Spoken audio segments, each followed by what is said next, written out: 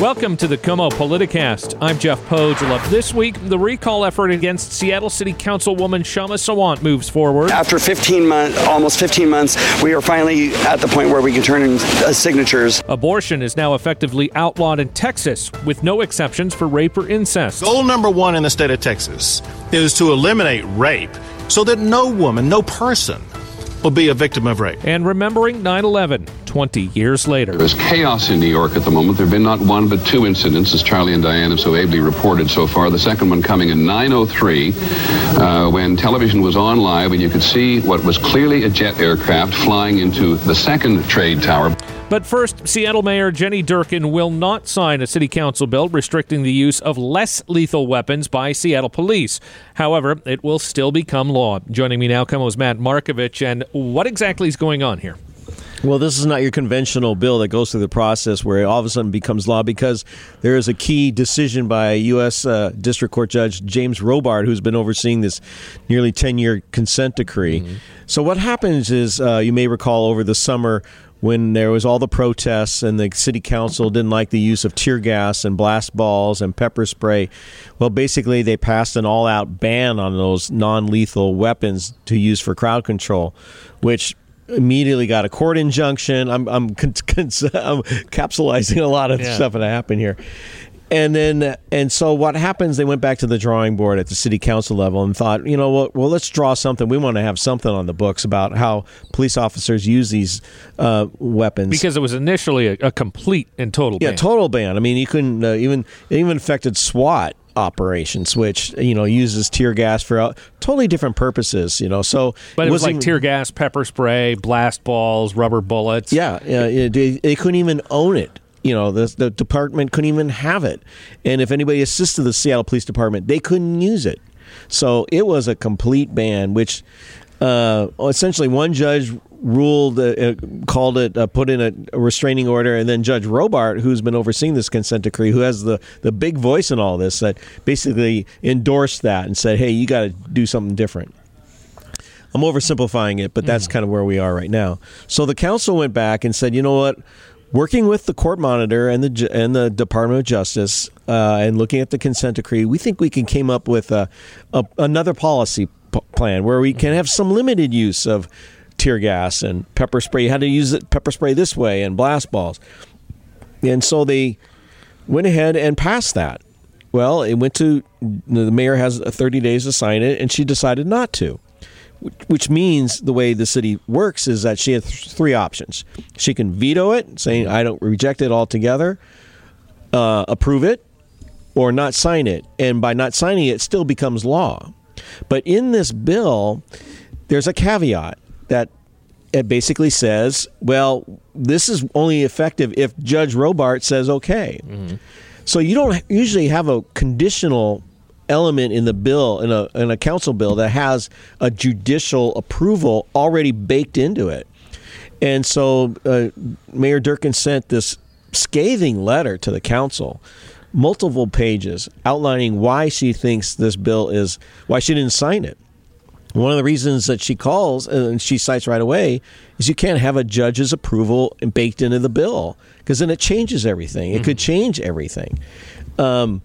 So she cited a lot of different conditions why this bill is really not ready for prime time, and reasons she thought that the judge would eventually reject it, so everybody goes back to the drawing board. And she's saying some of the elements are just a complete waste of time. And it goes back to that you and I have talked about before with Judge Robart saying he doesn't like knee-jerk reactions by the city council to some of the things that have been going on with the Seattle Police Department. The anticipation is he may look at this as another knee-jerk reaction by the council. They want to pass something, but in the consent decree, which is basically an agreement between the Department of Justice and the city of Seattle that he oversees, there's an allowance for non-lethal weapons. So a complete ban would violate the consent decree. Yeah, I mean, I'm not a lawyer, but that seems pretty straightforward. Yeah, exactly. So the council has always been pushing the limit on this one.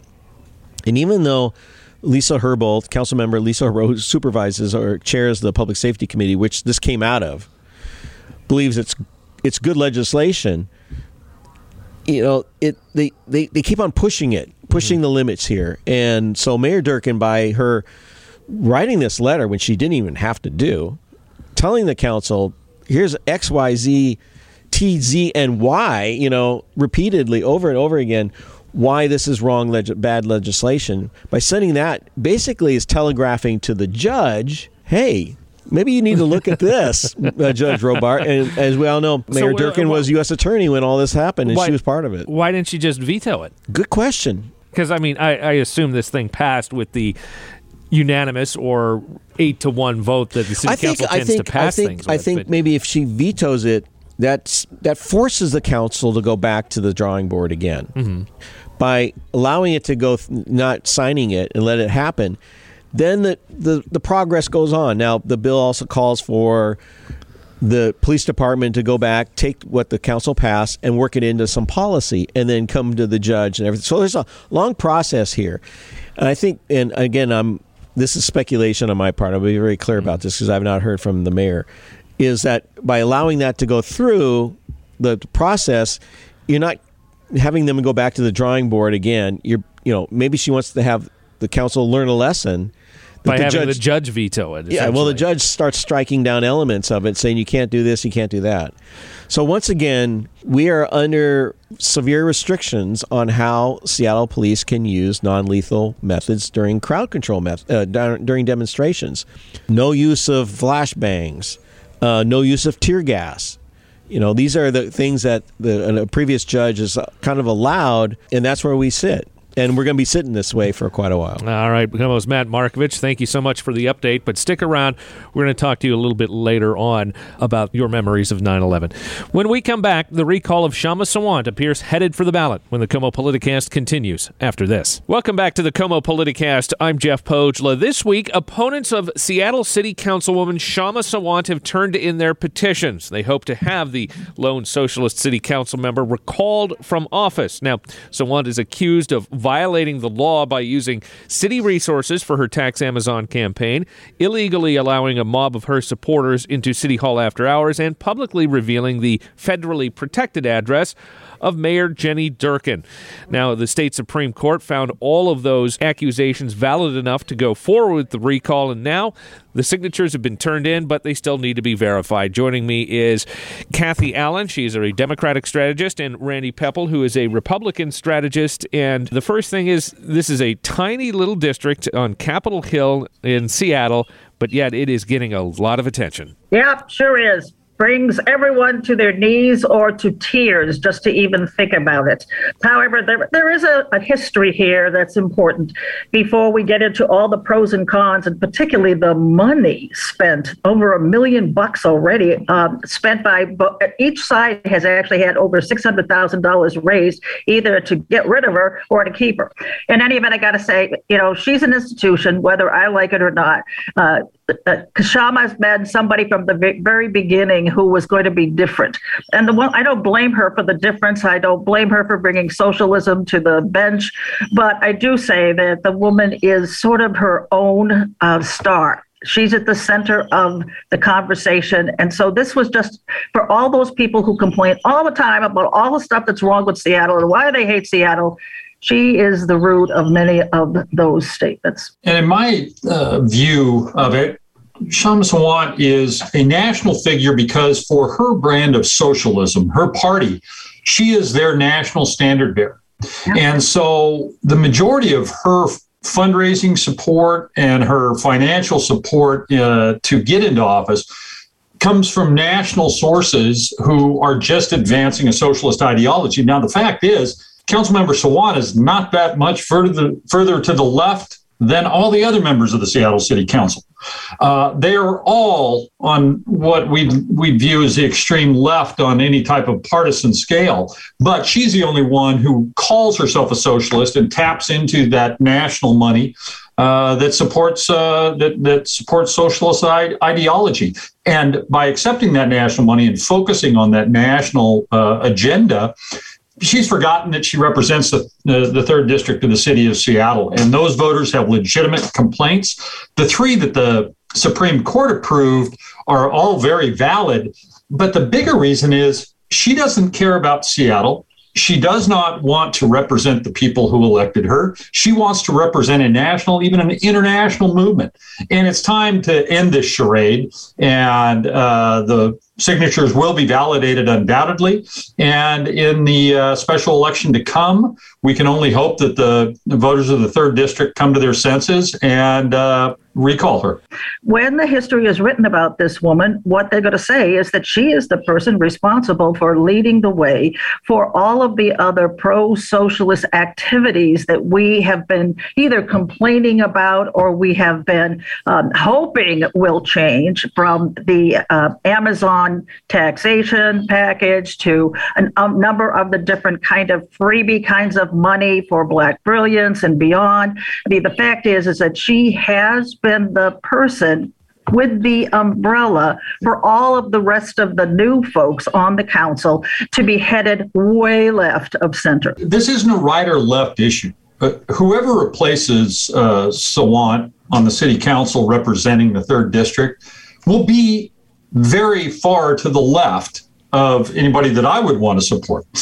However, they will fit the district in a way that most local elected officials do. But council member Sawant doesn't want to be a local council member. She wants to be a national or international figure, and it's time to end that charade. And the voters will end up with a member of the council who is perhaps still the most liberal on the Seattle City Council, but they might actually care about the 3rd District of Seattle and not their own ego. And that's all that motivates Councilmember Sawant at this point in time is herself. And Kathy, you're a Democratic strategist. Mm-hmm. If Sawant is recalled, do the people recalling her run the risk of martyring her? Maybe yes, maybe no. I think she's already a martyr. I think she already is I would say, the person that helped lead the way or helped lead the council astray in terms of a number of these issues, where she goes into it with a cover that says, hey, don't be afraid. We can actually get this done. Let's go ahead and do some of these things. I don't care what it costs. Let's do it because it's the right thing. And when she does that, she really brings out a core group. I would call it the Bernie Sanders crowd that ends up in many Democratic districts thinking that there's a lot positive there. And she also has a base in and amongst a lot of the folks here who fall out as a pox on all your houses. They hate all politics. They hate all politicians. They hate all parties. The fact is that she has not just developed a reputation and a national kind of spotlight, but she has indeed brought many tax dollars from Seattle and those people in that 3rd District with her. Talking about political strategy, one of the things that Sawant did was sign her own recall petition. This is what she had to say. We would gather the rest of the signatures from District 3 registered voters opposed to the recall. That's right. And we did. And we did. And I signed the recall petition myself. Now, her stated objective here was to force the recall effort to put the issue on the ballot in the general election in November, having made the calculation she's more likely to survive when there's a higher turnout. Randy, do you agree with that? The dynamics of the recall election are yet to be determined. But what Sawant was doing by signing the recall petition was to try to make this about herself. When it happens, both sides will have plenty of money to drive turnout among Seattle voters. But she needs an enemy in this fight. And that enemy has to be Amazon. It has to be the rich. It has to be the Trump. It has to be all the boogeymen that Sawant depends on, because she doesn't actually do her job. If she did her job, she could talk about the ways that she was leading that were helping the people of the 3rd District. But instead, she needs somebody to attack and say, these people are attacking me, they're attacking us, and try to make it a 3rd District against the world type election. And the reality is that all the people who signed the recall petition are registered voters in the 3rd District. Those are the rules for the recall petition.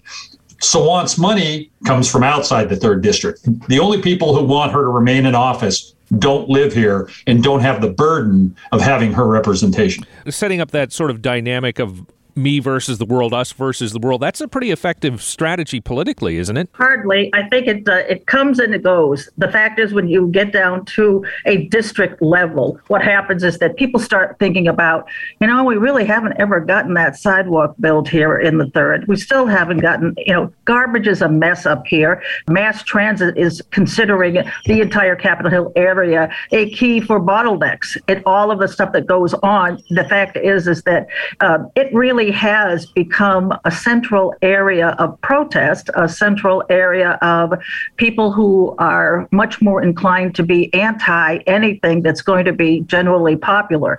What I believe is that it's not nearly as, I think, popular for the people who are paying taxes and the people who are sitting there just trying to get some basic services. Their parks have been a mess for the last 2 years. I mean, the whole takeover area, the police, department considers it a wasteland in a lot of areas. I mean, the place is filthy. And I think from that perspective, if you live up there, and some pretty fancy houses with pretty involved taxpayers are up there saying, enough is enough. We've got to get out of this. But there's also a lot of young renters. And one of the things that I've noticed in covering Sawant is that her demographic, the followers, tend to be the young, idealistic 20-something-year-olds. They're all renters and tend to, and I'll say this, having been a young, idealistic 20-year-old at some point, tend not to look too far in the future. They're more concerned about those national issues, like you had suggested, Randy, that Sawant seems to be aiming towards rather than at the local level. Well, absolutely. I mean, that is her only play, because she can't talk about being a city council member in any kind of traditional sense as someone who's going to engage in the give and take of trying to get services for their district, trying to manage the constituent problems that come up. Instead, she wants to lead an illegal march on the mayor's house, because that gets more attention on Sawant, which is what she is all about. Now, will that work with some younger voters? Yes, if they accept the premise of her attack. But this is a recall election that is being brought about by the people of the 3rd district. Sawant can say, oh, it's Amazon that's doing this. Well, that's BS. She knows she's lying when she says it. She can say that it's Trump or it's the Republicans. That is likewise BS. Sawant knows she's lying when she says that. But she needs to have this demon to try to rile up those voters. That's why the strategy of pushing the election to beyond a general election to a special election or a school levy election will mean that you're going to have perfect voters, the type of people who care about elections and care about governance, and those people won't care about Sawant. And those are people that usually in special elections or even in our school elections, the turnout is around 22%, and of that, 11% are indeed people under the age of 35. I mean, the strategists for the recall for Sawant have gotten to the point where they realize if they can control a smaller universe of people showing up, that the traditional part of those folks, particularly at the holiday season, is likely to give them an advantage of getting the tried and true voters out. Bottom line for both of you, do you think she gets recalled from office? Oh, yes. And then she'll come back and run again and win again. But whatever it is, I do think that, yes, this time I really do think there's an opportunity, given the strategy of an absolutely new election in December. Randy? Given all that the voters of the 3rd district have gone through since the COVID pandemic broke, I think it's time for her to go, and I think that they will recall Sawant and replace her with someone who's going to be just as far to the left, but might spend a little bit more time on the issues that matter in the 3rd council district. All right, we're going to have to leave it there, but Kathy and Randy, don't go anywhere. We're going to talk about Texas and their controversial new abortion law coming up in just a few moments. We'll be right back after this. Welcome back to the Como Politicast. I'm Jeff Pogela, still joined by Republican strategist Randy Pepple and Democratic strategist Kathy Allen, and also in the news this week, Texas. And it's not just about their new abortion law, which effectively bans all abortions after 6 weeks, which is far sooner than when most women know they are pregnant. Obviously, this is a very contentious issue and a very personal issue for many, many people, no matter which side you are on. But this seems to be the first major shot in trying to strike down Roe versus Wade. Randy, what's your take on it so far? There have been attempts to reverse Roe versus Wade since Roe was decided in the early 70s. And frankly, that's the problem with the fact that the abortion debate was settled by judges and not by the people's elected representatives. You have appointed representatives making the decision, not elected ones.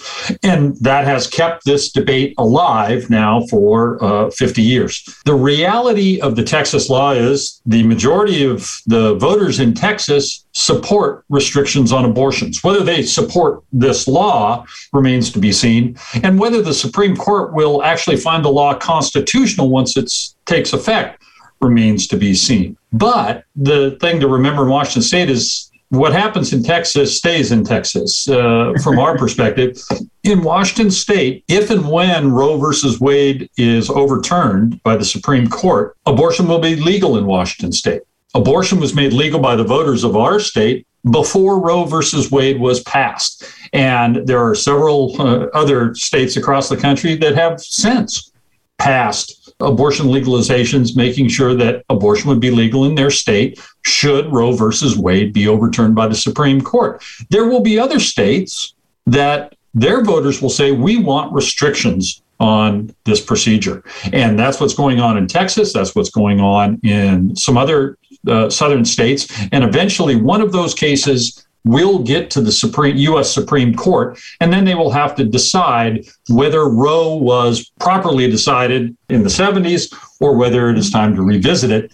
But at the end of the day, it will have no impact whatsoever on Washington State and a woman's right to health care in this state as defined by the voters of this state for the last 50 years. Well, Randy, I think you bring up a good point that the Supreme Court, in their ruling, basically found that the people who sued over this law did not have standing. They didn't get to the actual merits of the law, and certainly that's going to be litigated over the next months and years and on down the road.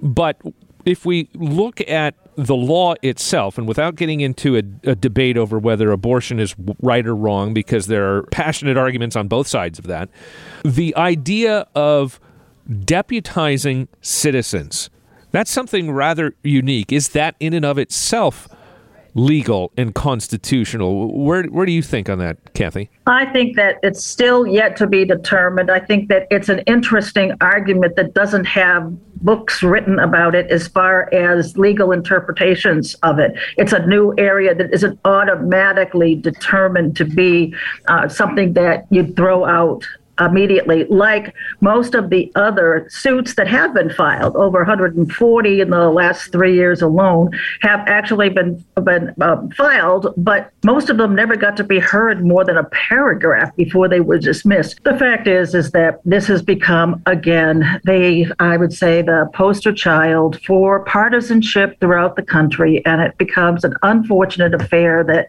Randy and I even have to talk about it. Randy, turning to the political side of this as well, I was talking to a friend of mine who is deeply involved with politics over in the Midwest. He is a devout Catholic, and he said of this law that evangelicals have, quote, weaponized Christianity.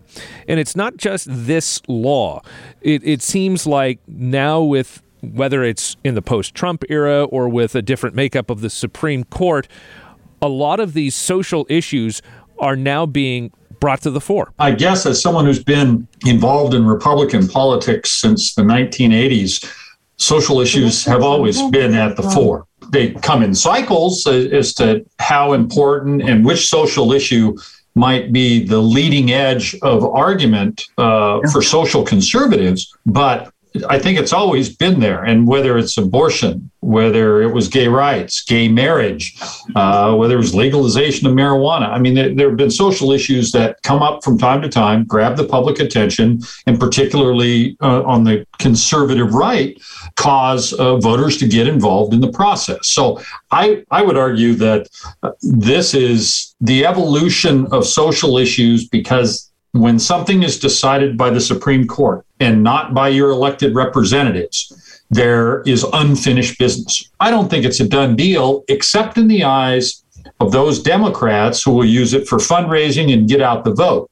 And this is a great voter turnout tool. And I have seen statements from everybody from the insurance commissioner, Mike Kreidler, who committed an ethics violation by using state resources to attack the Texas Republicans as Taliban, to Governor Inslee, to Land Commissioner Franz, to every person who is running on the left for local races this fall. They're all talking about abortion. Why? Because it gets their base riled up, and it takes attention from the utter dismal failure of the Biden administration in Afghanistan and the slowing economy due to the COVID variant. But to be fair, it's an issue that riles up Republican voters as well, particularly in the South and in the Bible Belt. There's no doubt that pro-life issues will motivate grassroots Republican voters across the country, particularly in the South,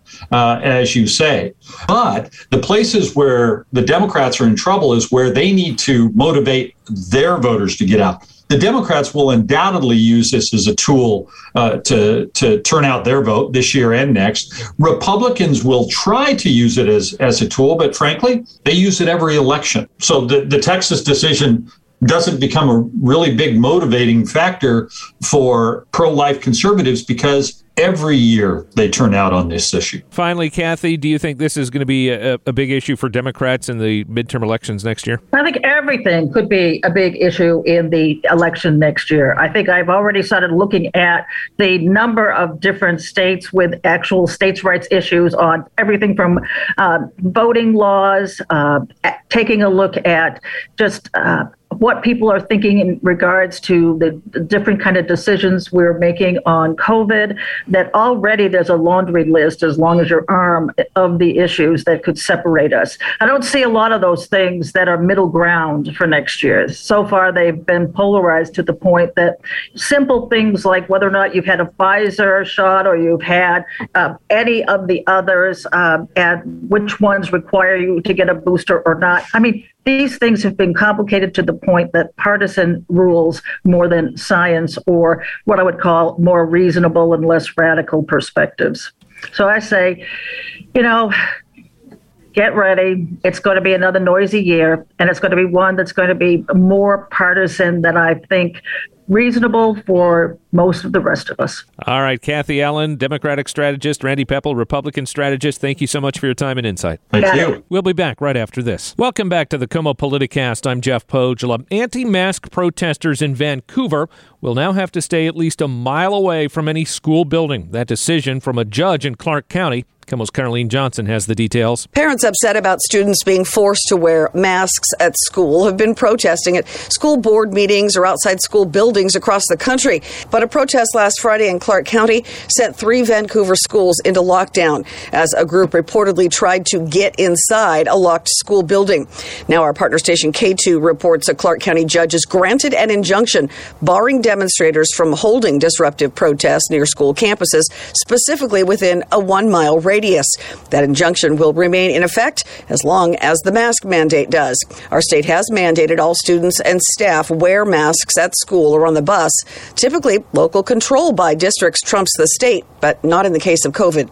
Caroline Johnson, Como News. Meanwhile, the COVID outbreak is so severe in Cowlitz County, just north of Vancouver, that the coroner there has asked for an emergency declaration so he can bring in a refrigerator trailer for all the bodies. Coroner Tim Davidson told the county commission he needs to expand capacity until the new morgue opens in about a month. The Longview Daily News reports funeral homes are also maxed out. We'll be right back. Welcome back to the Como Politicast. I'm Jeff Pogela. Finally, this weekend, America marks the 20th anniversary of the September 11th attacks. Many of us will somberly reflect on a day that changed our country forever. Joined once again by Como's Matt Markovich. And for our parents' generation, it was, where were you when John F. Kennedy was shot? For us, where were you when 9/11 happened? Let's start with you. Where were you when you heard the news? It's funny to say this. I was in transitional housing. I was in a hotel in Renton because I had sold my house, and my wife and I had 2 small kids at the time.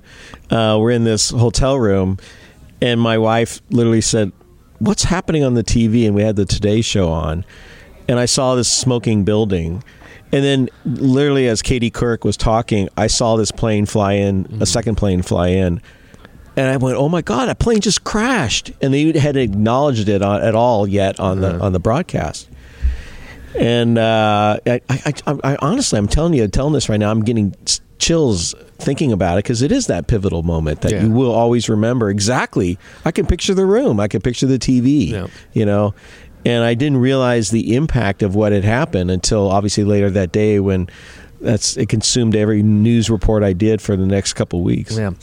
For me, I had the day before, I had been hired by the local hockey team as their next play-by-play guy. I hadn't started yet, so I was sleeping in, because we're on West Coast time, and all of this happened on the East Coast. So this was about 6 a.m. our time, if I remember correctly, when it all happened. And I remember I get a call from my girlfriend at the time. I just let it go to well, I guess, answering machine at this point. we were quite to the point where we had cell phones all over the place. Just kind of ignored it. And about 5 minutes later, my phone rang again, and I got up and answered it with my mom telling me to turn on the TV. And I turned it on just to see the first tower fall. A very obviously disturbing imagery. And then I recall, as you said, later on the day, you know, you were having to cover with, you know, local reaction and everything like that. I remember driving around running errands, and even the music stations, radio stations in the market had switched over to all news coverage and were covering what had happened. And I have one other kind of a follow-up on that day. It kind of happened a couple of days later. There was a person that worked for Como who was at the hotel across the street. And she and her husband were filming just before the collapse of the first tower. But she shared with us the video that she shot of people leaping off I'm following them, all the bodies falling down. I will never forget that video. It's like when you can't unsee that stuff. Yeah. And once we saw that and how horrific that was, I remember my boss telling me, because I was doing the story, my boss saying, that tape is never going to see the light of day. And it never did. And we actually got rid of it. We got rid of that copy of it. How do you think the country has changed since then? Well, I think there was a heightened awareness of terrorism at the time and what that could really mean. And I think that how could people feel like, how could it hit me here in the homeland? I think what's happened is that we've become so desensitized after going into the countries, Iraq, and then now Afghanistan, because of this, that we are now so desensitized to a possible terrorist attack here in the homeland that we're let our guard down. I was part of, after that, I did a lot of other work. I did work for Homeland Security after 9/11. I was contracted out by Homeland Security to be a reporter in these huge test, they call them top-offs, where it was like a huge, gigantic exercise, a scale I've never seen before. And the very first one was actually here in Seattle when there was a fake nuclear blast. That was all part of 9/11. It was to test the communications systems of like the local sheriff, how they deal with the FBI, the CIA, the spooks at the Fusion Center, and how that works if there was a natural disaster again. And some of the alliterations of that were terrorism based. I can't say what I learned. I can't say that. I could say I participated in that, but I'm just telling you, that really opened my eyes to. I can just say this, that the lack of communication between the various levels of law enforcement in our country, and it really opened my eyes. And that's what those exercises were kind of targeting, is trying to expose that. And I believe it did. I can't tell you whether those issues that were part of the top-off were solved, but boy, it opened my eyes. And I'm hoping that there's some better communications between all the agencies here, from the local sheriff all the way up to the president, if something like this were to happen again. Well, a new Washington Post ABC News poll shows more and more of us believe those events changed the nation in a negative way. The Post's polling director, Scott Clement, spoke with KOMO's Tom Hutler. When it comes to 9/11, the polling 10 years ago painted a significantly different picture than this one, apparently. That's right. We asked people if you think the events of September 11th have changed the country in a lasting way, and what's been consistent is that more than 8 in 10 Americans have said yes. The way that it's changed has shifted over time, though. 10 years ago, as you mentioned, Americans were basically split. 39% said it changed the country for the better, 42% for the worse. In our poll conducted in the last couple of weeks, 46% say it's changed for the worse, 33% for the better. That positive figure has declined 6 points in the last decade and all the way down from 55% in 2002, roughly a year after the attacks. Is there a way to know whether the recent withdrawal from Afghanistan had an impact on these numbers? Well, we don't have a real direct measure, but there are clear signs. For one, Republicans are more likely to say that the withdrawal from Afghanistan has made the country less safe, and we also see Republicans being more likely to say that the country is less safe than before 9/11. Though I think the reasons on this are a bit more complex than that, particularly because it's liberals who are some of the most likely to say the country has changed for the worse since 9/11. That might reflect some greater concerns about surveillance, as well as the wars in Iraq and Afghanistan. That's Washington Post polling director Scott Clement talking with KOMO's Tom Hutler. Meanwhile, there is a new 9/11 memorial at SeaTac Airport. KOMO's Charlie Harger has more on that. It's simple, humble, really. Retired firefighter Alan Martinez tells KOMO there are hundreds of pictures telling the stories of 9/11 on the walls of the south staircase in the airport parking garage. The biggest thing is not to forget. Never forget what happened. He says the memorial is meant as an inspiration for the young generation of firefighters who use those stairs in their training, and as a reminder of the 343 firefighters who died from the attack. It was one of the saddest times in my life. It was horrible. So the next time you are at the airport, look for the bronze plaque. And Martinez hopes you'll remember the sacrifices made by firefighters, police, flight crews, and the military that day. Charlie Harger, KOMO News. And that will do it for this episode of the KOMO Politicast. If you like the show, please leave a rating and a review in Apple Podcasts. And for more, be sure to check out our other shows, such as KOMO News This Week, Life Beat with Marina Rockinger, and much more. All are available at komonews.com/podcasts or on your favorite podcast app. I'm Jeff Pogela. Thank you for listening, and have a good week.